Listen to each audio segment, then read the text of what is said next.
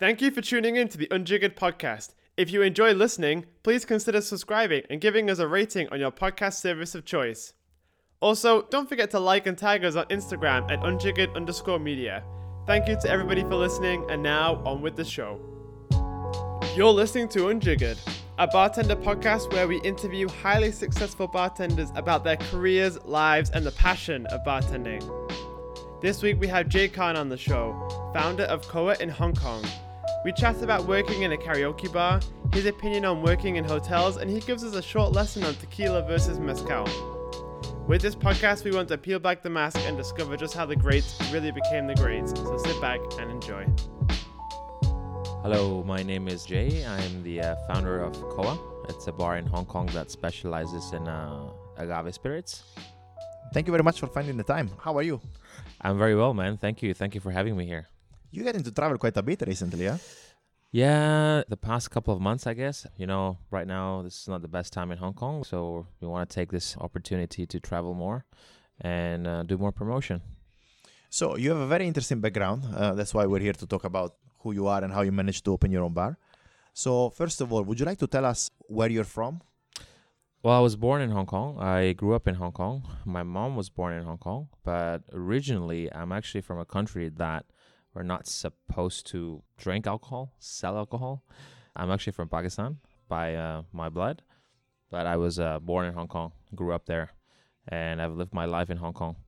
I went to Australia, lived there for a couple of years, but majority of my time in Hong Kong actually. And how did you get into bartending?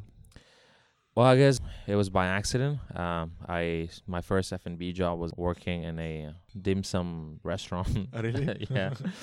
Well, I went into this restaurant nearby where I used to live, and I walked in and I was like, I want a job, and they said, "Are you okay with clearing dirty dishes?"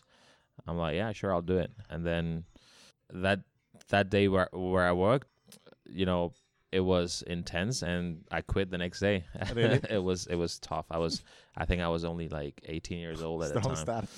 It was intense, but because I could speak Cantonese, I was born in Hong Kong, so they gave me the job, and I thought I could handle it, but I couldn't. It was tough.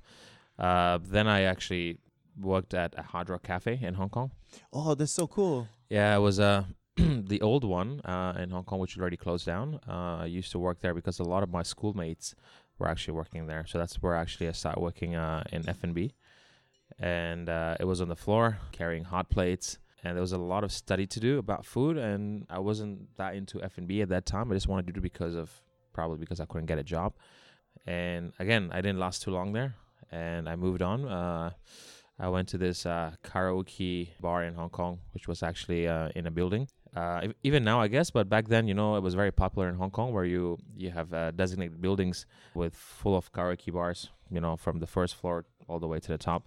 So you've got like one building with like karaoke bars and that's it? Yeah, so every floor they have a different bar, but they're all very similar. Okay. Similar business model. You pay at the door, you go inside, you drink until your liver can't take it anymore. And so basically what I did was I started giving out my CV from the top floor and walked down all the way to the bottom. I got a couple of calls. People were impressed because I could speak Cantonese, and they wanted to hire me because they wanted to have somebody that doesn't look like Chinese in the bar. I think it was for marketing, probably. So I got a job, and I started working on the floor. But as you know, working in karaoke bars is nothing sexy because people drink a lot there. And eventually, you know, like people like us, we need to do everything, you know. We need to clean all the mess. People vomit. Yeah. We used to make, you know, drinks that were sweet, strong. People order Long Island iced tea because they wanted to get drunk. There was this drink called Nothing, which is very popular in Hong Kong. It consists of vodka, Malibu, Midori, pineapple juice. So there's no citrus. Drink, There's no citrus, but people loved it. Really? Yeah, people loved it. Sex on the Beach, that was another popular drink.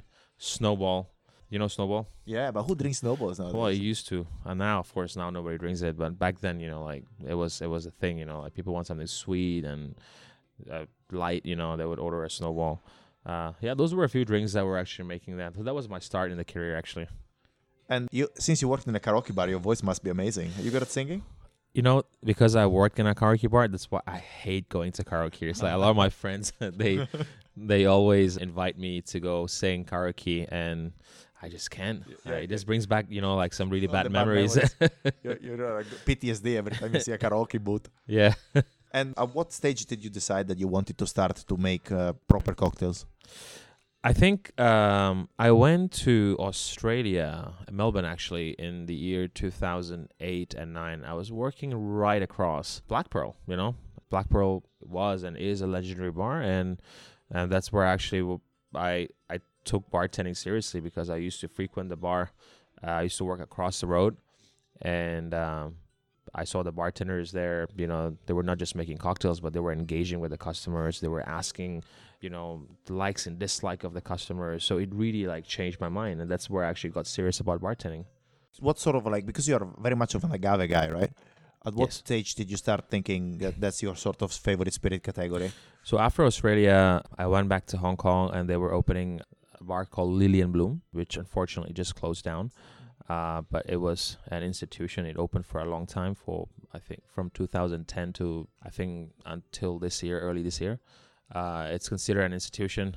It was probably the first bar not in a hotel that was focusing on cocktails, and it really changed the bar scene in Hong Kong. And I was lucky enough to be part of the opening team, and that's where it was a speakeasy bar. It was an American style bar. A lot of American bartenders, when they came to Hong Kong, they would come and they would bring, bottles of mezcal, actually. And that's where I actually got introduced to mezcal for the first time in 2010. It wasn't like a love at first sight. It was very, very interesting to me, because no other spirit actually tasted that unique. And since then, slowly and slowly, more tequilas and more mezcal started to come into Hong Kong, because more cocktail bars were actually opening.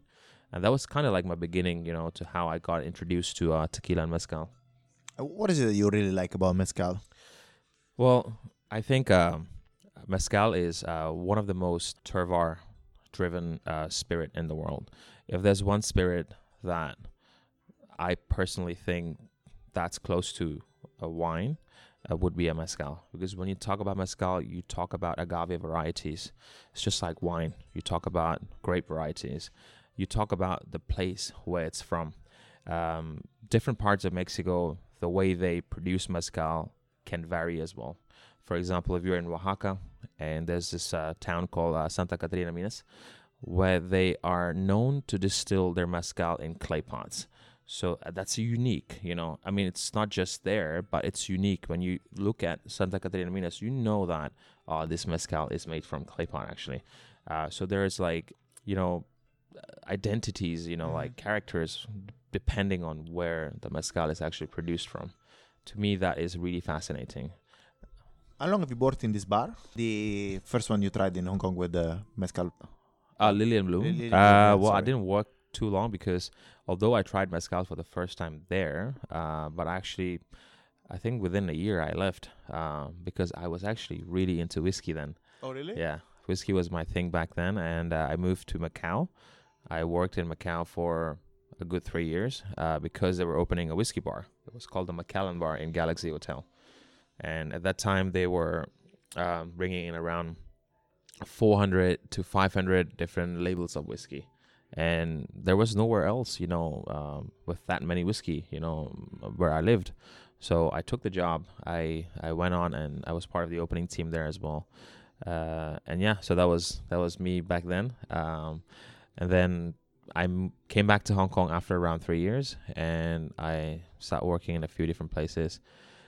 And there's a bar in Hong Kong called Agave Bar. So Agave Bar, it was a restaurant with a bar, but they had a lot of tequilas. They didn't have any mezcal, but they had a lot of tequilas, and that's where I got to actually try some very unique tequilas, because they brought those tequilas in around the year 2000, and that was the year also where agave was in high demand because of the shortage.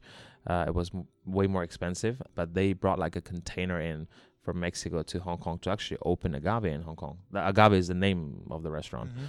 Mm-hmm. And that's where they actually invited people like Julio Bermejo for the first time in Hong Kong. Oh, no way. Yeah, and he made Tommy's margaritas. At that time, I was too young. I was still going to school, but people, like the person who was behind Agave actually told me all about this. And so I got a job there. It was a big group actually, so I wasn't just working in Agave, but taking care of the beverage program for the entire group. But Agave was where I spent most time at because of the tequilas and get to try a lot of tequilas. And then from there onwards, I thought, I should actually go to Mexico and actually see how this product is made. And then I started going to Mexico. It was approximately 7 years ago where I went to Mexico for the first time.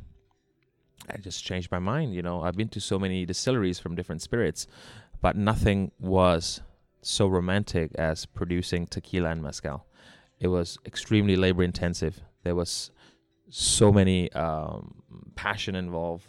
People were talking about the spirit as if, that was part of their life. Mm-hmm. It was just fascinating for me. So before we get into that, Macau, what was the regional differences? Because for some people who have not visited the region, Macau and Hong Kong and China, they're sort of like the same thing, but they're not. So what were the regional differences that you found between Macau and Hong Kong, and how did you go about settling your career or like adjusting your style based on the market where you were? So moving into Macau, that was my first job in a hotel. It was a casino hotel, and I moved there not because I wanted to work in a hotel. It was just because of that bar. Mm-hmm. But it was difficult in Macau because the market there is, I don't think it was ready, and it's still ready for cocktails. Because approximately over 80% of your travelers, tourists going to Macau are actually from mainland China.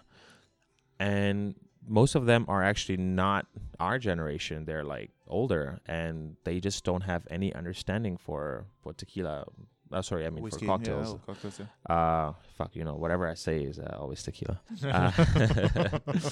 So it was difficult, but I tried. I was there for 3 years. I tried, but even now, after so many years, I don't think much has changed, to be honest. Uh-huh. And you think that you were exposed to hotel environments, the hotel environment for the first time. Is this something you like or not really? What were the pros and cons of? I hate working in hotels. Okay. Like, I extremely hate, and you know that. You work in a hotel as well. There's a lot of things you want to do. It just holds you back because there's just so many layers of approval you require. Things you want to do. Bartenders have, when you work in a bar, you have plenty of ideas. And sometimes you just want to do it right away. You just don't want to wait for it. You just want to do it. But working in hotels kind of like hold you back. You really need to like follow by the book, and you need a lot of approvals in order to do something. So it was good for me to work in a hotel to kind of learn, how it is working in a hotel. But I don't think I'll ever do it again. Yeah, I think it's a love or hate thing. Like it's we all find our styles. It's important. I think that's why it's important, as you mentioned, to make sure that you try all different styles of bars in order to find what is it that fits your personality, right? Okay, wait, I want to add to that. Hotels now, they're slightly different. Like, I've seen like hotels where they hire bartenders with tattoos. Back then, when I was working in hotels, that was not allowed. I had a tattoo on my finger. They asked me to like tape it up so people don't see it. Yeah, that's such a stupid thing, isn't it? Yeah. Then, now there are so many great cocktail bars in hotels, but because now I think the mindset is changing a little bit. Now your management, senior management, actually supporting this. But back then, no. Back then they were only looking at numbers. They're like, okay, especially when I was working in Macau, like I said, 80% of our travelers from China, they were not into cocktails. So why would they support you in doing something that promotes cocktail? Because it doesn't show on paper. Yeah, of course. So I guess the timing where I had working in hotels was just not right. So it didn't give me like a great experience. But I learned different things. I learned how to operate a few outlets at the same time. I managed way more people than I would have. So it teaches you a lot of things, working in hotels.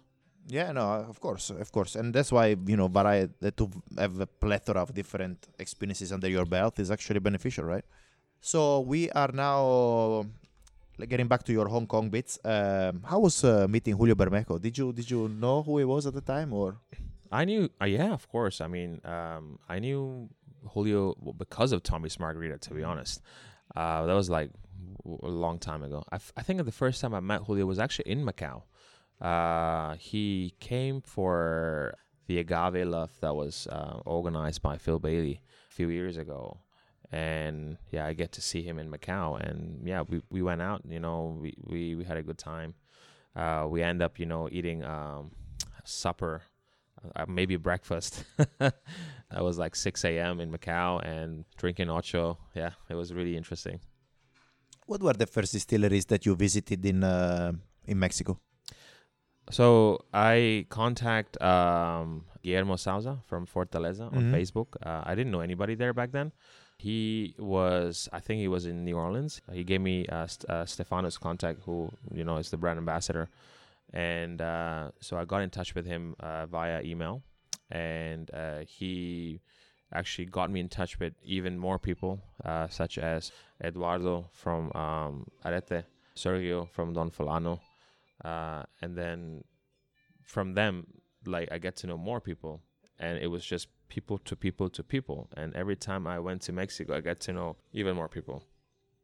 And so that was a start, actually. So I think people there were really, really nice and helpful. And they're very, very welcoming. So that added to the experience, for me, like that was like the hospitality for me. I get to know so many people inside a short time. I went to Jalisco for the first time, and then the same trip I actually went down to Oaxaca. My first mezcal distillery that I went, or palenque that I visited, was actually called the Los Javis, the mezcal. I was in Santiago Matatlan, which is not too far from the main city, like around half an hour drive. So Javi, which is the master distiller now, I met him in Jalisco on the same trip, actually. And it was just coincidence, from there on, like I get to know more people from them. And yeah, I've been going to Mexico now at least twice every year for the past 6-7 years now. So you've been quite a lot, huh? Yeah. So in terms of regional styles, would you like to talk to us about what are the main regional differences in between tequila and mezcal? So tequilas, the majority of tequila comes from Jalisco. So Jalisco is like the largest market. I'd say approximately over 90% of all tequilas that we have now comes from Jalisco alone. And for mezcal, the major state is Oaxaca. Oaxaca is where most of the mezcals are produced from. And in terms of variety for tequila, you can only use the blue agave. For mezcal, you can use any type as long as there's enough sugar to ferment, as long as the agaves are not inedible. You can use that to make mezcal. Majority of the mezcal are made from an agave called espadin, because espadin takes one of the least amount of time to grow. And it also produces a lot of clones around the mother plant, which is called hijuelos. So those clones are basically harvested and then probably spend a couple of years or maybe a year in nursery, and then they take it out and replant it back into the field. So it doesn't go through the natural pollination, so the seeding process. That's why it can grow really faster and quicker. But then there are some varieties of agave that cannot be produced using clones, so you need to actually use natural pollination. Most mezcals you find in Mexico would have a term on the bottle, which is called, translated into wild agave, and those agaves are basically going out in the wild and finding whatever is available and harvest them and cook them, wild ferment, and depending on where it is, it's distilled from copper pot to clay pot, or even sometimes in wood, which is also known as the Filipino style, where you have distillation, condensation happening in the same vessel. So there's a lot of varieties, actually, a lot of diversity in producing mezcal. So you mentioned that the majority of it, like you love it because of you've got these regional styles. Do you find it difficult to find consistency in mezcal due to the fact that some of them are like wild? The beauty about mezcal is it doesn't have to be consistent. I mean, every brand, they have their own, DNA. You could taste the DNA in the product, but it could vary from batch to batch. And even the ABV doesn't have to be always the same. But some commercial products, it's always consistent. But then the interesting ones would be, it is really based on batch to batch, actually. an example would be, we had this raicilla called La Venenosa, which is the variety is called Puntas. So it is one of the, in the mezcal world, you can't distill or bottle mezcal that is above 55%. So that's your limit. But raicilla, because it is not legally a mezcal, they could distill it over that. And the Puntas is actually above 60% alcohol by volume. So the first batch we actually received was around 60.5% ABV. And then the second batch we had was actually 61.5% ABV. So it varies a little bit, and that's the beauty.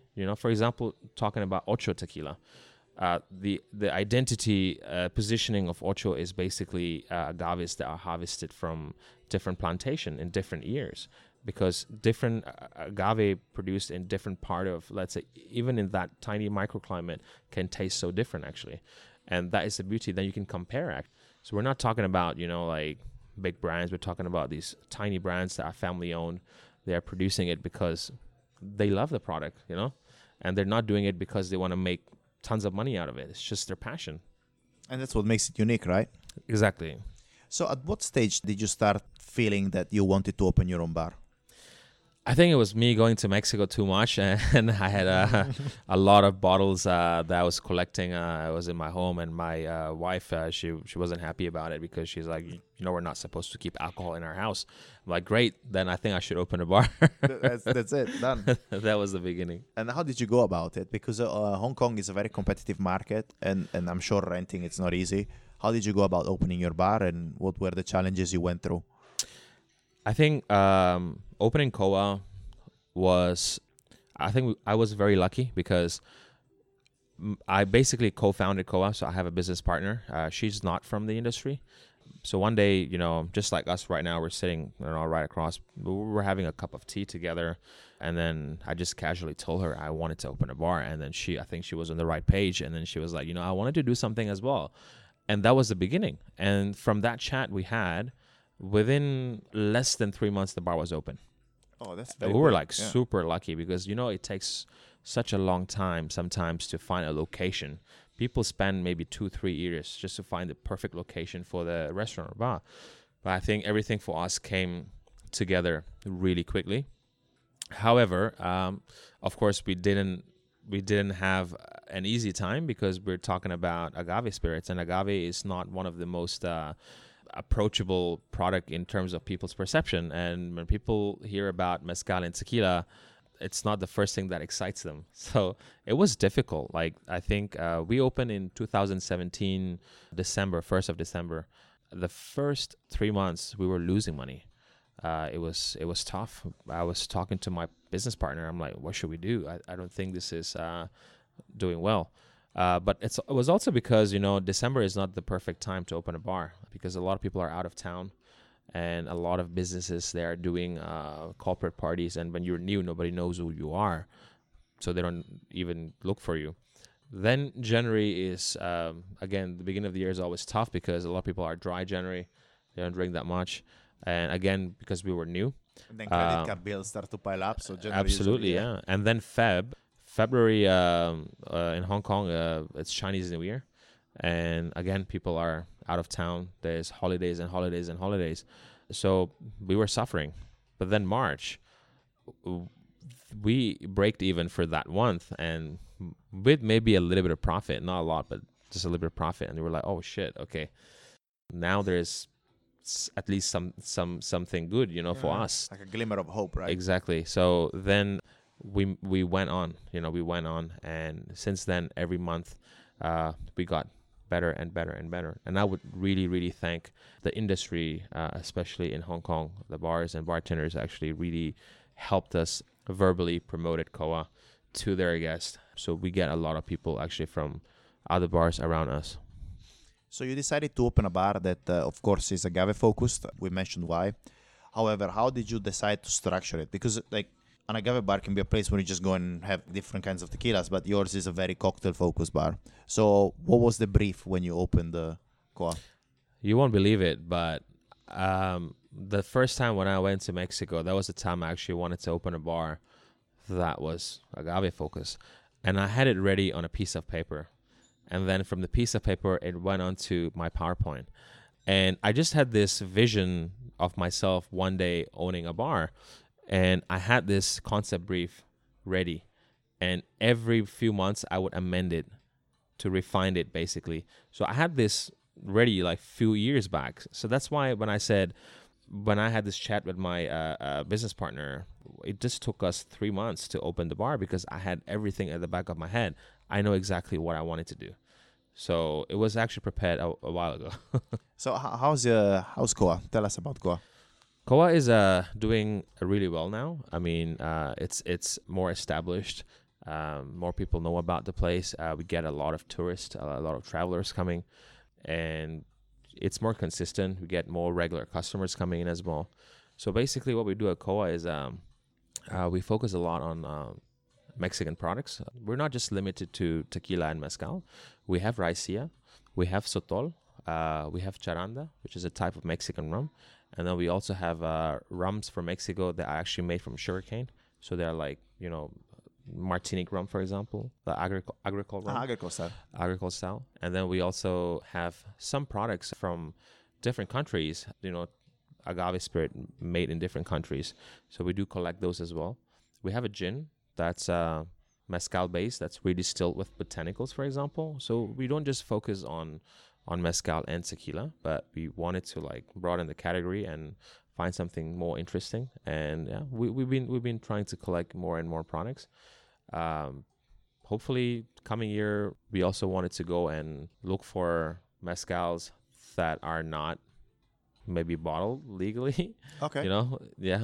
That's because that's the best product. Like when you go out to Mexico, you go to these remote areas and you see this guy making a spirit only for his village. And that's the best thing. When you taste it, you're like, oh, wow. Because they don't have any restriction. They don't have to follow any guidelines. They just make it the way they want to make it. Mm-hmm. And that tastes the most delicious, actually. So that's something, phase 2, hopefully coming here in 2020. I will spend more time going around Mexico and find something really unique, actually. Oh, what a pity for you. Somebody got to do it, man. So how do you manage to import these spirits? Because here in Asia, it's not very easy to just get whatever you want, right? Mm-hmm. So what channels do you use in order for you to import stuff? We hand carry a lot of stuff. We also talk to our friends that are traveling to the States or to Mexico or even to UK, wherever they can get something that we can't get in Hong Kong. And of course, the product has to be good. And we also talk to distributors to help us bring, something different. Like recently we did a collaboration with Arete to do like a private label for our bar, actually. So things like that. I mean, whenever we get a chance, opportunity, we try and get something that's not available in Hong Kong. I would say right now, maybe over 60% of the products are not available in Hong Kong that we have. But I think the market is growing in Hong Kong as well. So I've seen a lot of like new brands of mezcal and tequila is actually now available in Hong Kong. I've been doing guest bartending in many places, and I think probably Hong Kong and Singapore are the top 2 markets in terms of, the quantity of mezcal and tequila you can actually find. Sometimes it's difficult when you do guest shift and you go to a place and they don't have much. They might only have like 3 or 4 brands of mezcal available in the entire country. So we're very lucky, and Koa is the kind of concept, if you want to do it in Asia, it has to be, either in Hong Kong or Singapore. Or maybe even in Japan, like Tokyo, for example, because, I think they have a growing market there as well. You also love fermented stuff or kombuchas. How did you get into that? I think it all started from tepache. So tepache is this fermented beverage from Mexico, traditionally made with pineapple skin, water, sugar. They're left to ferment, and then you could add spices to it if you want to. In Mexico, they just pour out of a clay and into your glass, and then you could like put tahini on top and chili powder. But what we've done, I've been making tepache for a long time actually, but I was doing it at home, just practicing. The more I did, the more I learned. And when we opened Koa, I decided to do one at the bar actually. So it was a wild fermented drink that we use an entire pineapple. We chop it into pieces. Of course, we use organic pineapples because it's important that there's no pesticides on the skin of the pineapple. And on the skin of the pineapple, you have a lot of wild yeast and bacteria. and yeast such as Brettanomyces, which actually provides that sour, funky flavor to your product. So we would leave that in water that's been infused with cinnamon and sugar. The water has to be chlorine free, so you can't use water from the tap directly because it contains chlorine, and that kills off a lot of bacteria and yeast. So we'll just leave it to ferment, and after a couple of days, it really depends on the weather and the humidity. Sometimes it could take a week, sometimes it could take maybe a couple of days, and we would then bottle it, and then we will ferment it in the bottle condition it, so it will have natural bubbles, and we will serve it in a tiny bottles, soft drink bottles, with our own label on it. It got really, really popular, and from there on, we wanted to experiment more, doing different things. So we've done like mead, we've done rice wine, rice beer, kombuchas, of course, and basically pretty much all sort of fermented beverages we've tried in our bar, actually. What are the drinks that you are most proud of?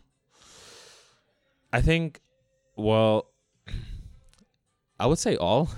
Yeah, that's a good start. I would say all, because whatever we have on the menu is basically a work that consists of every single team member. So when we come up with a drink, we let everyone try in our bar. Unless if there's one person who doesn't like it, the drink doesn't go into the menu. So we have to find the reason why he doesn't like it. Because in the end of the day, we're using mezcal and tequila, right? But people come to our bar. When they look at the menu, 90% of the drinks on the menu are mezcal and tequila. So we want to make sure, even though we use these products, we want the majority of the people to enjoy it. We don't want to turn them off. So that's what we do. We give the drink around to all our team members to taste, and they give their honest opinion about what they feel about the drink. Doesn't matter if the person is experienced or not, because every opinion counts to us. And from there, we try and to see whether the comment is logical, and from there on we try and tweak the drink to make sure everyone enjoys it in the end of the day, and that drink goes onto the menu. So that's why every drink on the menu we're proud of it. But of course, one of the best selling drinks we have is our take on a classic Paloma, which is a simple a twist on a classic drink. So we use a blend of tequila and mezcal, a bit of fresh lime. We use grapefruit soda, and then around the glass we use sal de gusano, which is the worm salt from Oaxaca. So that gives you like an umami explosion in your mouth, lots of flavor. But it goes really well with the Paloma, because Paloma is citrusy and refreshing. With that savory note on the rim of the glass, it gives you a very nice contrast. So that would be probably the best selling drink we have. And how often do you refresh the menu? Well, probably every week we have one new drink on the menu. Okay, Yeah. so it's a very much like of the dynamic menu. It's not Yeah, something so we set. design our menu ourselves. Then we have this shop, which helps us print the menu right across our bar. So it's super easy for us. We don't really announce, we're launching new menu. Every time when we have our guests coming back, they always see there's a new drink to try. And it's good because our menu is small. We only have maybe 7 to 8 drinks, signature, on the menu. But every week there's one new drink. So there's always something new for you to try. And we're not limited to what's on the menu. We're a fully stocked bar. So if you want to come in and order a Manhattan or Sazerac, whatever, we make it for you, because we have in small quantity of everything. We have gins. We try not to carry too many commercial products. We have some really interesting gin. For example, we have a gin from Okinawa that is actually distilled awamori with spices from Japan. So this is one example. We have some interesting rums as well. Beside the commercial products, we don't have much. We have, like I mentioned earlier, that we have some Mexican rums, for example. So if people want something with rum, sure, we give them something new to try. So we have everything in smaller quantities. We have a few Amaros here and there that could do pretty much all classic drinks. So what advice would you give to someone like you who had the amazing idea and wants to open his own bar? I think what I've learned opening Koa is do not rush into things. Take your time. It's it's never too late, because business is very risky. And of course, try and find investors that could invest in you. Don't use all your money to invest in a bar, because opening a bar is probably one of the most riskiest business out there. So try and find investors, try and find people who could add value to your business. And also at the same time, do not rush into things. Take things step by step, slowly and slowly. I think that's the best way. This is something I learned, and if I open a new bar, I don't want to go through the same kind of experience I did with Koa, like the first few months. But I think it was important for me too, because I learned a lot of things from that. But I don't think anyone needs to go through that. So I think take it slow. Any regrets that you have in what you did? Never. No regrets, actually. Hashtag no regrets. No regrets. I mean, if I, go back to 2017, I would have done the same thing, because, every bartender, one day they want to open their own venue. They want to open their own bar. I'm sure you want to do that as well, because then you have your own freedom to do whatever you want. You don't have to get approvals from anybody. Yeah, that's very true. And that's the sweetest thing, and I've seen a lot of bartenders now, around Asia opening their own bars, which is actually really good. And I really hope the best for everyone. And, it also helps the community in general, because if it's a bartender-owned bar, they put a lot of love, passion into the venue. Sometimes, there are people who have money. They just want to open a bar and they just don't understand the business. End up, they fail. So I think bartenders-driven bars are very important to the community right now. And hopefully we get more of that, in the future as well. What's the future of Koa? Well, like I said, we want to take things slowly. And right now, it's bad times in Hong Kong, so we're not going to do anything crazy now. Hopefully, when things go back to normal, we want to expand Koa. Hopefully we could have, maybe a few Koas around Asia. But in Hong Kong, I would say one is enough, because there's no need to have 2 or 3 Koas in Hong Kong. But yeah, we'll never say no to anything. I mean, if there's anything interesting that comes in front of us, we'll definitely consider. But I think right now we want to take it slow, because it's one of the worst times in Hong Kong. Once that's gone, we will look into it. You have managed to achieve a lot of significant awards in a very short period of time. Was this something that you were aiming at, or was it sort of unexpected? Well, winning awards, I think it is important for the team. It is important for the business, and also for yourself. It is a kind of acknowledgement that tells you that you're doing something right, and people are really appreciating what you're doing. So, however, I don't think this should be the aim, because if you open a bar and you say, "Oh, I want to aim to be Asia 50 or World 50," it's difficult. It's very stressful. I'd say focus on what you believe, focus on what you want to do, and then leave the rest to other people. If you do it right, people will come, people will enjoy, and eventually you will get awards. So I think this shouldn't be the priority, but focus on what you really want to do. How did your wife see this whole thing? Well, okay, so when we were in Singapore, when we got the highest new entry for the bar in Asia, and her reaction was like, "Oh, congratulations, Cool well story, done, bro." Yeah, very good." So I think everybody have, I think she would want me to spend more time with her, to be honest, with her and with the kid. But I'm just so tied up right now. But I think I need to find a balance between work and life, and I really want to spend more time with the family as well. And for her, is she appreciates if the bar is doing well, if you're winning awards. But I think her priority right now is for me to spend more time with the family. Yeah, I'm sure you get to do that. I try my best, but hopefully 2020 will be, I would want to spend more time with the family. Yeah. I think it's a nice thought to wrap this episode. I think there is a last question that I would like to ask you, which we ask everyone. It's like, if you could choose your very last drink, what would that drink be? Oh, wow. I would say, surprisingly, it's not a tequila and mezcal cocktail. My favorite classic drink is actually a Sazerac. Oh, really? Yes. So if you come to my bar, please feel free to order a Sazerac, because I love making them and I love drinking them, actually. So Sazerac would be my choice. Cool. Thank you very much for your time. It was awesome to chat to you. Thank you. Thank you so much. Thanks for having me here. We hope you enjoyed our interview with Jay. We are unjiggered_media on Instagram, and you can follow our personal accounts at mmadiotti89 for Michele, Alex J. Murphy for myself, and Adrian Bessa for Adrian. Thank you for listening.